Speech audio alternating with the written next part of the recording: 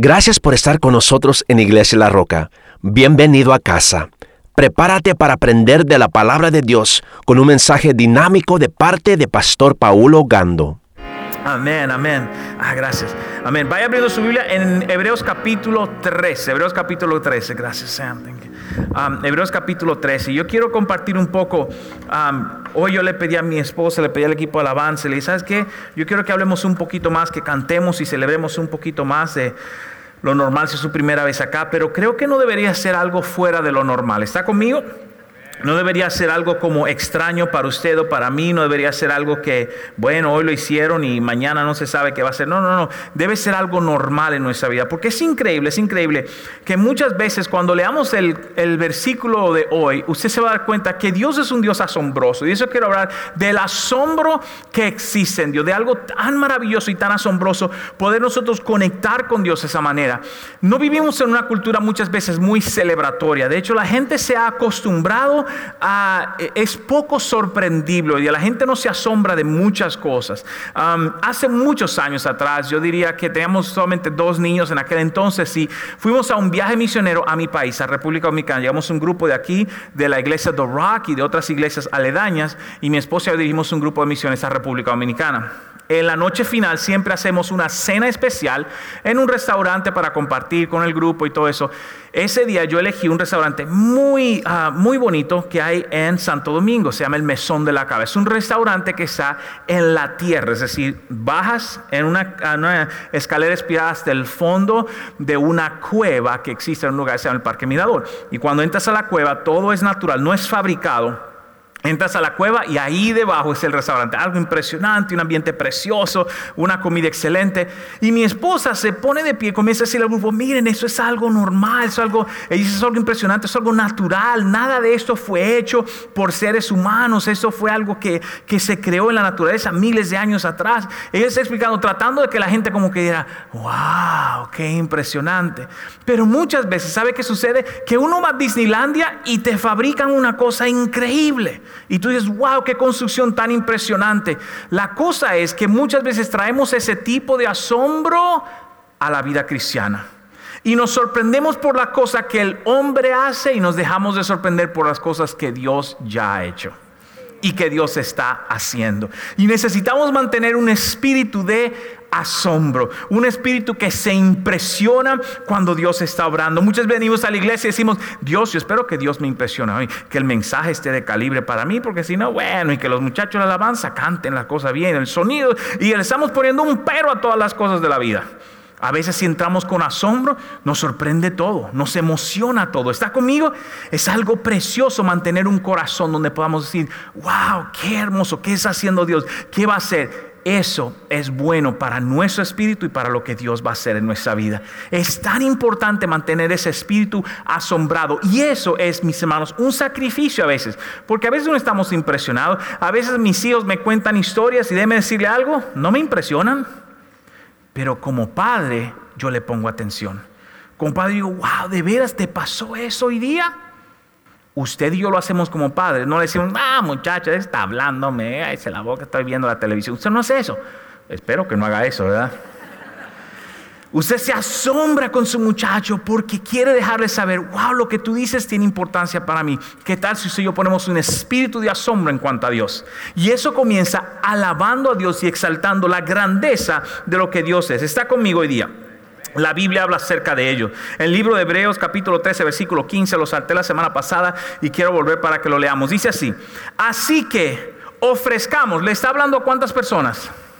A todos. Ofrezcamos, no dice el grupo de alabanza, no dice los líderes de la iglesia, no dice aquellos que les gusta la música, dice ofrezcamos absolutamente todo, continuamente. Si no sabe lo que la palabra continuamente significa continuamente. Todo el tiempo, todos los días, toda hora. Continuamente, ¿a quién? A Dios. A Dios. No al pastor, no a un ministro, a Dios. A Dios. El enfoque debe estar en la cosa correcta. A Dios.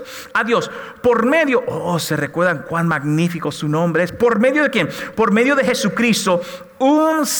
Diga esa frase conmigo. Sacrificio de Sacrificio de alabanza significa que es sacrificialmente muchas veces lo que usted y yo debemos comunicar en lo que hacemos a Dios. A veces no nos sentimos sacrificarnos en la alabanza. A veces no queremos hacerlo o pasar al frente o saltar. Eso no es para mí, eso es, bueno, es medio extraño, levantar las manos. Yo entiendo, no lo estoy acusando. Pero quiero que veamos a través de la palabra de Dios la importancia de entender lo que sucede en la vida cristiana cuando hacemos el sacrificio de alabanza. El sacrificio de alabanza, es decir, el fruto de labios que confiesan su nombre. Así que la alabanza tiene algo que ver con vocalizar lo que yo siento por Dios, con vocalizar mi asombro con Dios. Y muchas veces no predicamos eso en las iglesias, pero es una parte importante de la vida cristiana. El asombro y la declaración vocal hacia Dios es crucial de todo cristiano. Recuérdese, todos nosotros ofrecemos eso.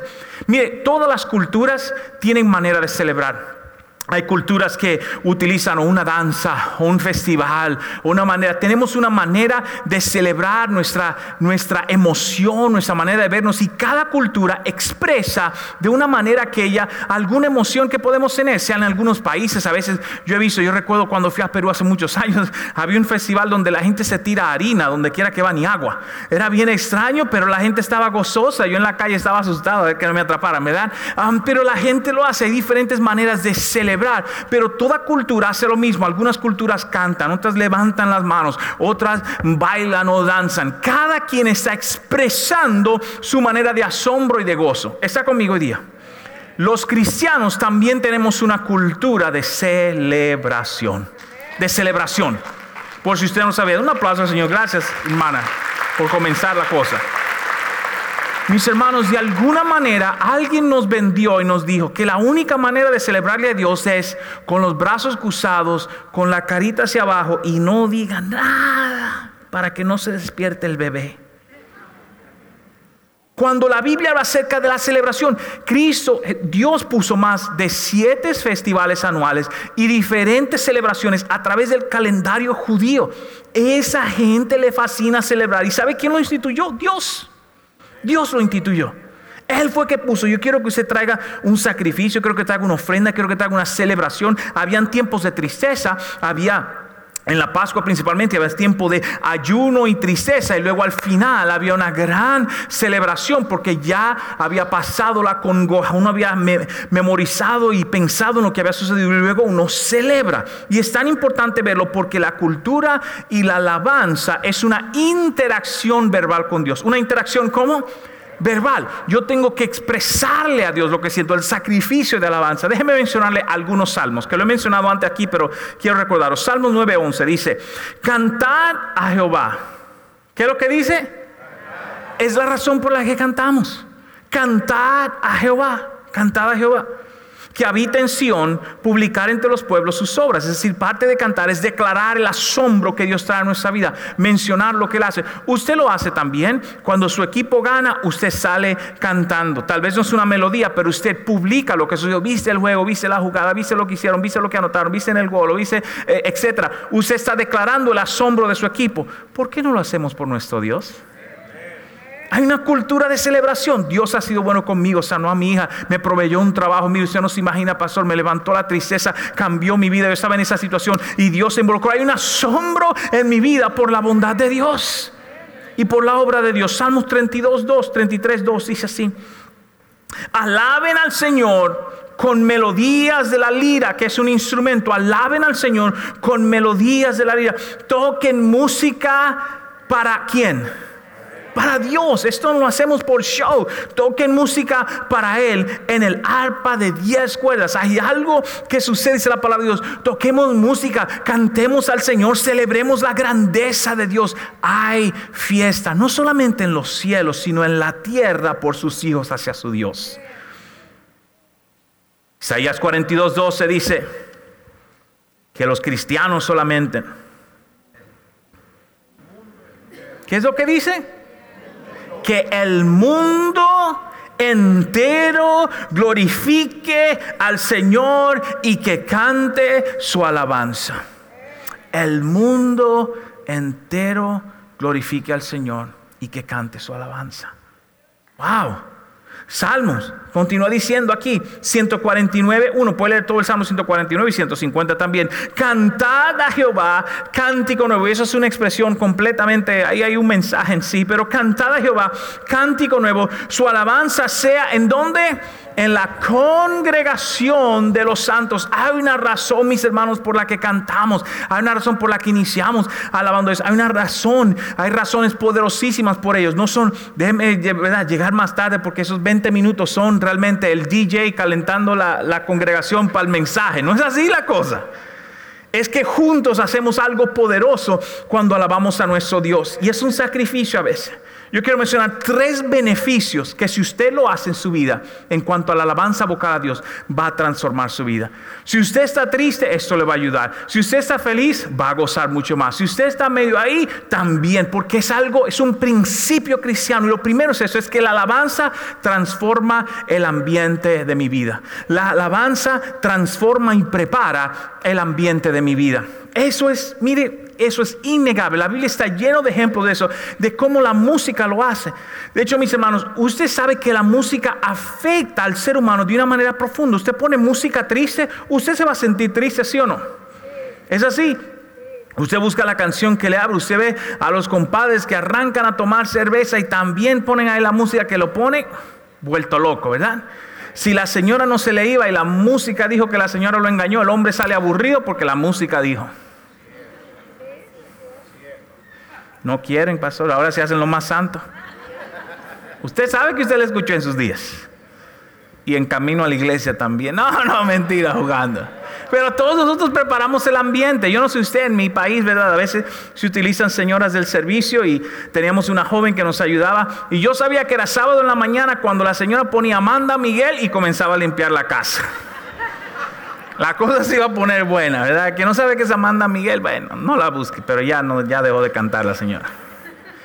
Y sonaba la canción, ¿verdad? Venía la otra, y él Luis Miguel, y la señora ponía un musicón y a limpiar se ha dicho. ¿Qué estaba haciendo ella? Preparando el ambiente. Estaba diciendo, yo no tengo ánimo para limpiar esta casa. Entonces yo voy a poner música y la música me va a ayudar a yo coger ánimo. Usted también, hermano, cuando sabe que tiene que arreglar el carro, el garaje, tempranito lo prende duro, vamos arriba, hombre, hay que coger ánimo para limpiar esta cuestión. Usted preparó su ambiente. ¿Qué tan distinto que nosotros preparemos el ambiente espiritual y la atmósfera para tener un encuentro con Dios en nuestra alabanza? Y eso viene de nuestro asombro, de nuestro canto y nuestra expresión verbal hacia Dios. ¿Está conmigo hoy día?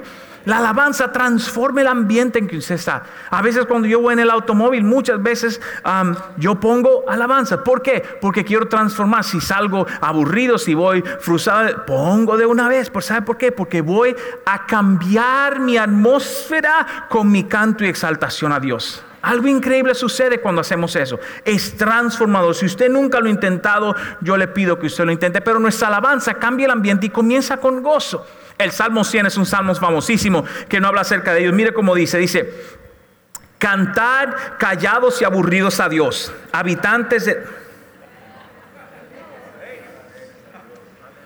Por si acaso, ¿cantar cómo? Alegre, mi hermano, alegre, gócese cuando entre a la iglesia, póngase una sonrisa en su rostro, voy a alabar a mi Dios. Cuando entre a su automóvil, cuando está levantándose, cantar alegres a Dios, habitantes de toda la tierra. De toda la tierra, versículo 2, continúa diciéndose, venir o servir a Jehová con alegría, venir ante su presencia con ¿qué? Pastor, pero estoy aburrido, tengo muchísimos problemas, es verdad. Pero algo sucede cuando yo alabo a Dios. Esa cuestión comienza a romperse, comienza a quebrantar cuando yo pongo mi mente en el regocijo. Algo transformador sucede. Servir a Jehová con alegría, venir ante su presencia con regocijo. Dice eso, versículo 3. Reconocer que Jehová es Dios, que Jehová es Dios. Y Él nos hizo y no nosotros a nosotros mismos. Pueblo suyo somos y ovejas de su prado. Él es el dueño, Él es el jefe, Él es el director de nuestra vida. Versículo 4. Entrad por sus puertas con acción de ¿qué? Gracias, me salvo. Gracias, Dios. Gracias que estoy aquí. Gracias que pude venir. Gracias que tengo suficiente para la gasolina. Gracias, Señor, que aquí estamos. Dios, te vamos a exaltar. Algo sucede cuando yo comienzo a agradecer, que rompe y prepara la atmósfera de mi vida. ¿Está conmigo? Algo poderoso. Y es increíble cuando lo hacemos. Cuando yo estaba recientemente, pude conseguir unos días en un hotel. Llevé a mis hijos, a mi mamá, al principio de este año. Y cuando estamos en el hotel, desde que llegamos, incluso mis hijos todavía juegan de esa manera. Desde que llegamos, las personas que estaban al frente a recoger nuestra maleta con una sonrisa, ¿cómo están? Mi hijo Gabriel todavía me saluda, hola, hola, porque así desde cada vez que estaba pasando, hola, hola, te saludaban todos. Y él siempre lo dice, hola, hay algo que sucede en ellos. ¿Sabe qué? Usted puede decir, bueno, ellos lo están haciendo porque le van a dar propina. No importa, prepararon la atmósfera para que uno sabía, aquí se va a gozar, qué bueno, uno va a descansar, mira qué feliz está. El que le sirve a uno está súper feliz de recibirlo. Mis hermanos, cuando usted viene a la iglesia, entremos súper felices diciendo, Dios, yo sé que vengo con problemas, pero yo voy a comenzar agradeciéndote hoy día. Yo voy a poner mi enfoque en la persona correcta. Está conmigo hoy día. Dice así, por sus atrios con alabanza, alabarle, bendecir su nombre. Y versículo 5, porque Jehová, una vez más, es bueno. Y para siempre su misericordia y su verdad por todas las generaciones.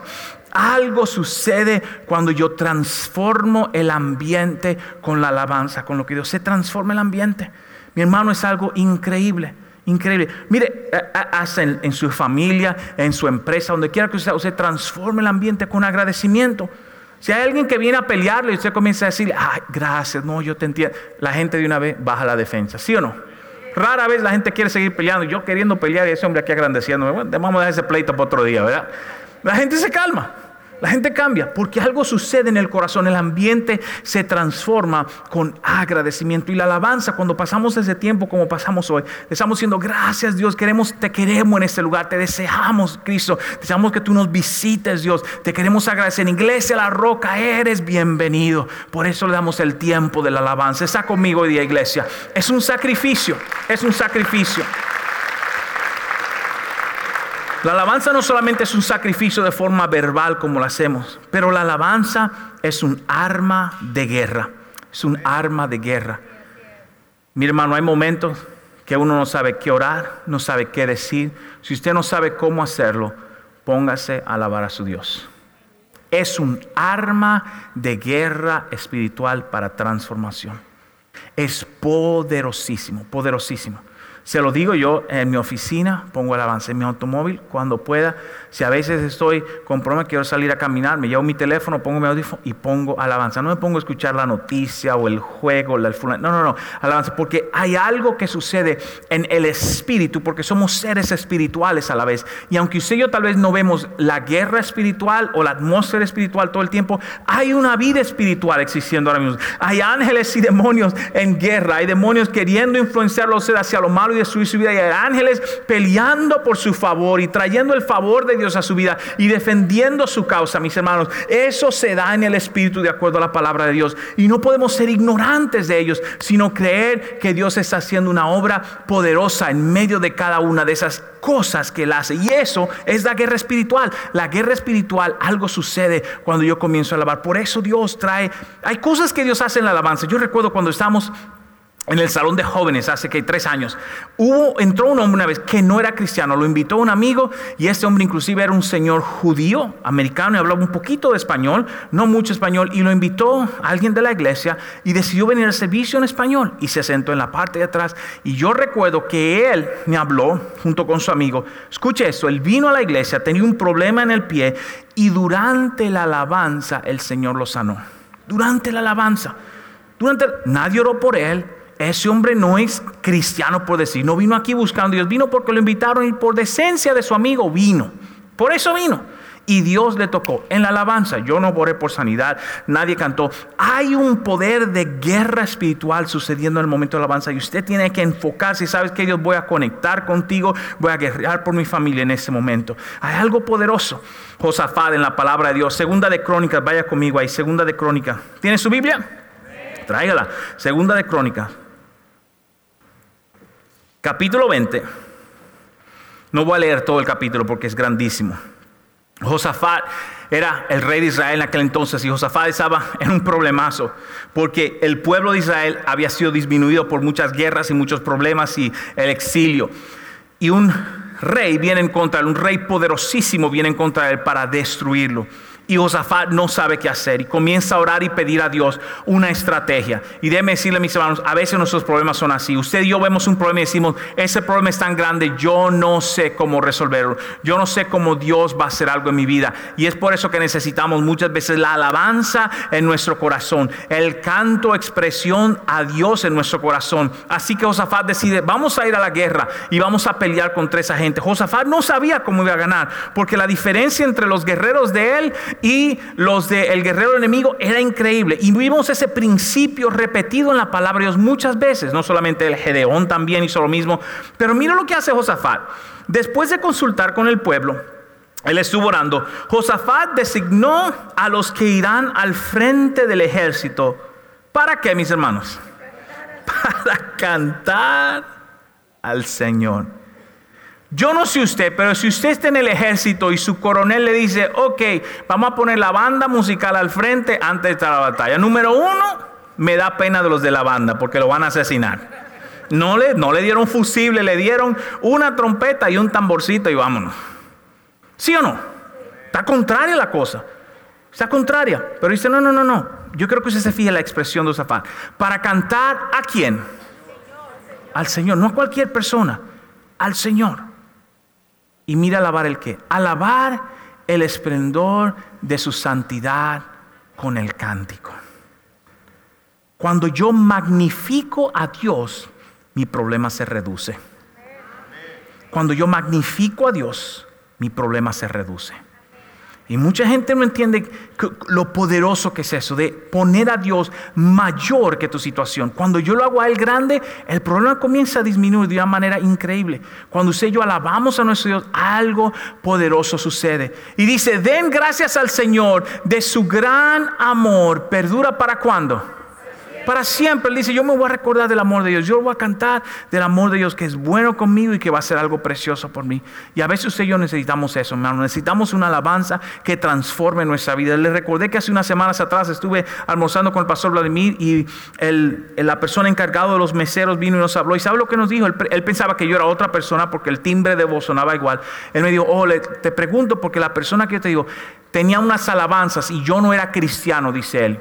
Y alguien me regaló un CD de esa persona. Y solamente con escuchar la música transformó mi vida. Llorando, está hablando un hombre ahí que no, ¿verdad? Un hombre fuerte que uno dice, no, en pleno restaurante el hombre se le salieron las lágrimas. ¿Y sabe qué fue? No fue que nadie le predicó un mensajazo o vio un mensaje. No. La alabanza bajo la unción de Dios le habló en su situación y redujo la magnitud de su problema, mi hermano. Y eso es poderosísimo. Lo mismo sucedió con el hermano Carlos, que alguien le dio un long play en aquel entonces, ¿verdad? Ya, hermanos, ya le puse la edad, gloria a Dios, le dieron uno de los grandotes. Y él dice que él ponía las canciones de este señor y tocaba su vida de una manera increíble. Y caminó hacia el Señor. No estoy hablando de nada de un trasfondo cristiano. Porque cuando yo magnifico a Dios, hay una guerra espiritual que se emprende sobre mi alma, sobre mi vida, sobre mi situación. Y usted y yo necesitamos entender el poder que hay en ellos. Versículo 22, mire lo que sucede. Tan pronto como empezaron a entonar tan pronto como tuvieron que hacerlo, mis hermanos. Porque si Josafat va y dice, vamos a cantar, póngase al frente y toma, ay no, hombre, toque la que usted quiera, déme la mejorcita, ay no me siento, estoy catarreado. ¿Está conmigo? Dice que tan pronto como empezaron a entonar, no pusieron nada, tan pronto como empezaron este cántico de alabanza, el Señor puso una emboscada. El Señor puso una emboscada contra los amonitas, los moabitas, los del monte de Seir, que habían venido contra Judá y los derrotó. Déjeme ponerse en español que usted entienda. Cantándole a Dios, Josafat no tuvo ni que pelear con nadie. Simple como eso. Y a veces usted y yo queremos meternos en el pleito con el fulano. Le voy a hablar. Y Josafat dijo, no, hablarle a esa gente ya no tiene sentido. Ellos decidieron hacerme guerra. Pues yo voy a alabar a mi Dios. Yo no sé quién le está haciendo guerra a usted, pero deje de estar peleando. póngase a alabar a su Dios. Póngase a alabar a su Dios, porque hay poder en la alabanza. Hay poder en exaltar a Dios por encima de cualquier situación en su vida. Algo poderoso sucede cuando yo traigo sacrificio de alabanza a mi Dios, lo cual es confesar labios que confiesan su nombre, labios que dicen: tú eres Dios mayor, tú vas a hacer algo precioso. Gracias, Señor, por tu misericordia, que tu amor dura para siempre. Algo sucede en el mundo espiritual que usted y yo no sabemos lo que Dios está haciendo, pero algo sucede en ese mundo espiritual a beneficio nuestro. Yo no sé usted, pero yo quiero evitar todos los pleitos posibles. Y si alabando a mi Dios, Dios se encarga del pleito, pues a cantar vamos, mis hermanos. ¿Está conmigo? Poderosísimo eso. Se dice: pastor, pero a mí no me gusta cantar. Pues entonces ponga un CD y deje que otro cante, pero con unción, gloria a Dios, ¿verdad? La cuestión es que el sacrificio no es solamente cantar, sino es la confesión de labios. La confesión de labios es tan poderosa, porque si yo dejo de decir aquello que es transformador, no estoy confesando lo que soy. Y por eso es que la alabanza es un sacrificio. La alabanza es un sacrificio porque usted y yo tenemos que decirlo. Usted se imagina que usted esté bien enamorado de su señora, pero nunca se lo diga. Eventualmente la cosa se pone difícil, porque le va a preguntar la señora. Es decir: ¿cómo es? Tú nunca me dices nada, tú nunca... ¿Está conmigo? No quieren, no, está problemática la iglesia. Padre, ayúdanos, Señor, ayúdanos. Hay que decirlo. Y a veces es un sacrificio. Pastor, pero yo no siento nada por esa señora hoy día. Usted no se imagina lo que se sucedió. Pastor, no, ese hombre me habló mal ayer y yo no quiero saber de él. Está bien, yo entiendo que todo eso se da. Por eso es un sacrificio. Pero si yo no confieso mi amor, a pesar de mis sentimientos, nunca llego a la profundidad de lo que realmente siento. Usted no entiende lo que dice. Si yo no confieso mi amor por algo, a pesar de mis sentimientos, no llego a la profundidad de la realidad. Porque el amor no es un sentimiento. Si fuese un sentimiento, mis hermanos, hoy me caso y mañana me divorcio. Porque hoy estoy feliz, pero mañana tal vez me despierta aburrido. ¿Usted entendió lo que lo dije?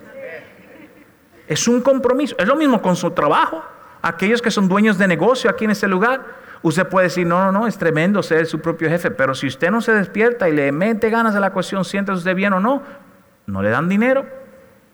¿Sabe por qué usted lo hace? Porque ve un beneficio. Pero un beneficio. La palabra de Dios habla acerca del sacrificio de alabanza. Y a veces un sacrificio, mis hermanos. Todos los domingos, no todo el mundo se siente 100% feliz de hacerlo. No. Hacemos un sacrificio de alabanza y cuando hacemos, la acción continúa. Por eso usted no debe guiarse de las emociones. Porque las emociones van tras acciones. Las emociones van detrás de las acciones. Si usted no quiere ir al trabajo, pero se despierta, se lava los dientes, se baña, se toma su cafecito, se sube al carro, por aburrido que esté, usted le puso acción al deseo. Y llega al trabajo y dice: bueno, aquí estamos, pues hay que echarle gana a la cosa. Estoy hablando con alguien hoy día. Lo mismo en cada área de su vida. A veces no hay emoción para las cosas, pero hay que poner acción, porque la acción hace que nuestras emociones se conviertan hacia el proceso en que vamos. Y es algo poderosísimo, hermanos. Es algo que transforma nuestra vida de una manera increíble. Creo que hoy día vivimos muchas veces atados a nuestros sentimientos. Y la alabanza es un sacrificio poderosísimo. Pablo y Silas, en el libro de los Hechos, capítulo 16. Libro de los Hechos, capítulo 16. Tal vez usted conoce esta narración bíblica poderosa, pero déjeme contarle. Pablo y Silas reciben una visión de un hombre que es la visión macedonia. Van y predican el evangelio, pero no todo el mundo lo recibe con bien. Y dice que la palabra de Dios, que Pablo reprendió el demonio de una joven que era adivinadora. Y los dueños de la joven, es decir, que le sacaban dinero cuando la muchacha iba a leer las cartas o leerle la mano a los fulanos que venían, le daban su platica. Y ellos estaban sacando beneficio a esa joven. Pablo reprende el demonio que está en esa joven, pues la muchacha ya no puede adivinar porque el demonio salió. Y los dueños de la muchacha dicen: oye, ese hombre me dañó el negocio. Y los meten preso. Y dice la palabra de Dios que lo acusaron de tal manera que le dieron látigos. Mire cómo lo dice. Versículo 16 de Hechos capítulo 16 dice así: los golpearon como severamente. La Biblia nunca exagera. Los golpearon severamente. Había una ley, la ley judía y romana que protegía a la gente, que se llamaba el 40-1. Es decir, que si te daban 40 latigazos te mataban y por eso daban uno menos. Fue lo mismo aplicado en Jesús. 39 latigazos. Y a veces no te daban con el látigo, sino te daban con una vara que no te cortaba la piel, solamente te hacía el moretón por dentro. Y aquellos que tal vez saben de eso, los moretones a veces son más difíciles de sanar que el hueso roto. Y duele mucho más. Los romanos eran expertos en maltratar a la gente. Así que cuando a Pablo le dieron con ganas. En mi país dice hasta con el cubo del agua, es decir, con la latica. Vaya aprendiendo por si le toca a la República Dominicana, ¿verdad? Los golpearon severamente, dice. Y después de los golpes, mis hermanos, lo metieron en la cárcel. Y ordenaron al carcelero que se asegurara que no se escapa. Esa gente lo que estaban era predicando el evangelio. Usted pensando que eran terroristas o algo así, o que iban a matar a 600 gente. No, predicando el evangelio, lo golpean, lo meten preso y le dicen al carcelero, y asegúrate que estén tan mal presos que ni se atrevan a salir. Siguiente versículo. Así que el carcelero le dieron orden, los puso en el calabozo de más adentro, y encima de que están en el calabozo más adentro, les sujetó los pies con el cepo. Estamos hablando de gente que estaban predicando. No armaron un pleito, no le dispararon a nadie, no mataron, predicando. Y lo están tratando como los peores criminales del mundo. Y usted piensa, bueno, porque las cárceles, ¿verdad? En ese país se puede poner televisión y recibir revistas y le dan sus 3 comidas. Mis hermanos, las cárceles eran horribles. Horrible. Estoy hablando de tierra.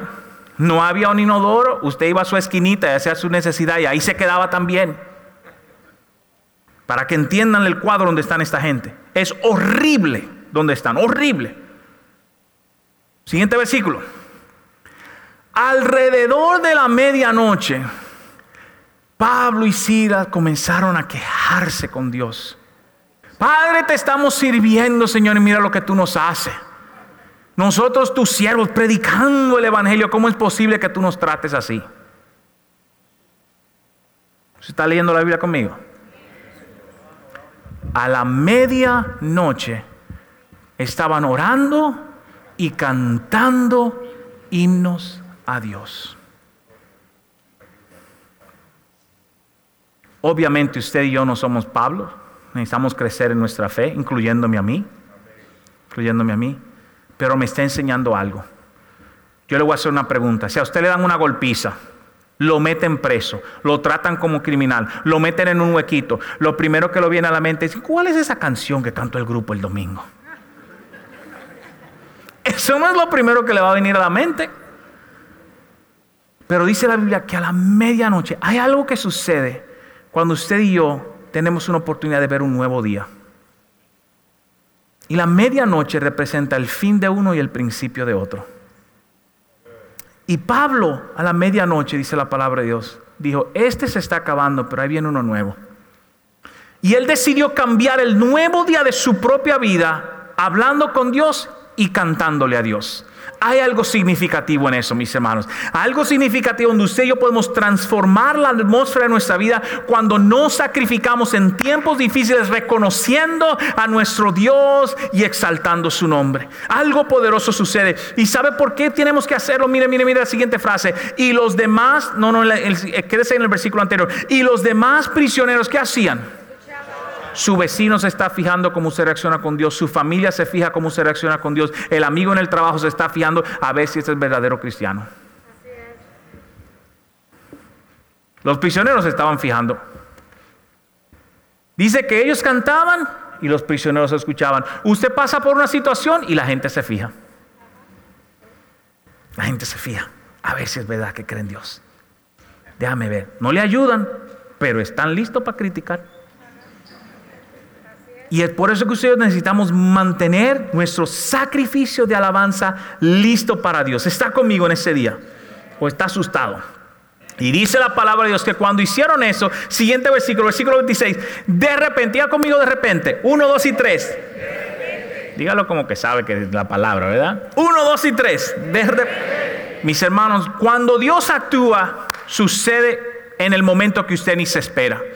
En el momento que usted ni se espera, alguien le llama. En el momento que usted ni se espera, alguien le da favor. En el momento que usted ni se espera, alguien hace increíble de parte suya, porque Dios ya está operando en la atmósfera espiritual de parte de su vida. Y así fue con Pablo y Silas. Después de la golpiza, después de estar preso, después de ser humillado, se enfocaron en Dios, alabando a su Señor. Y dice que de repente algo sucedió. De repente hubo gran terremoto y la cárcel se sacudió hasta sus cimientos.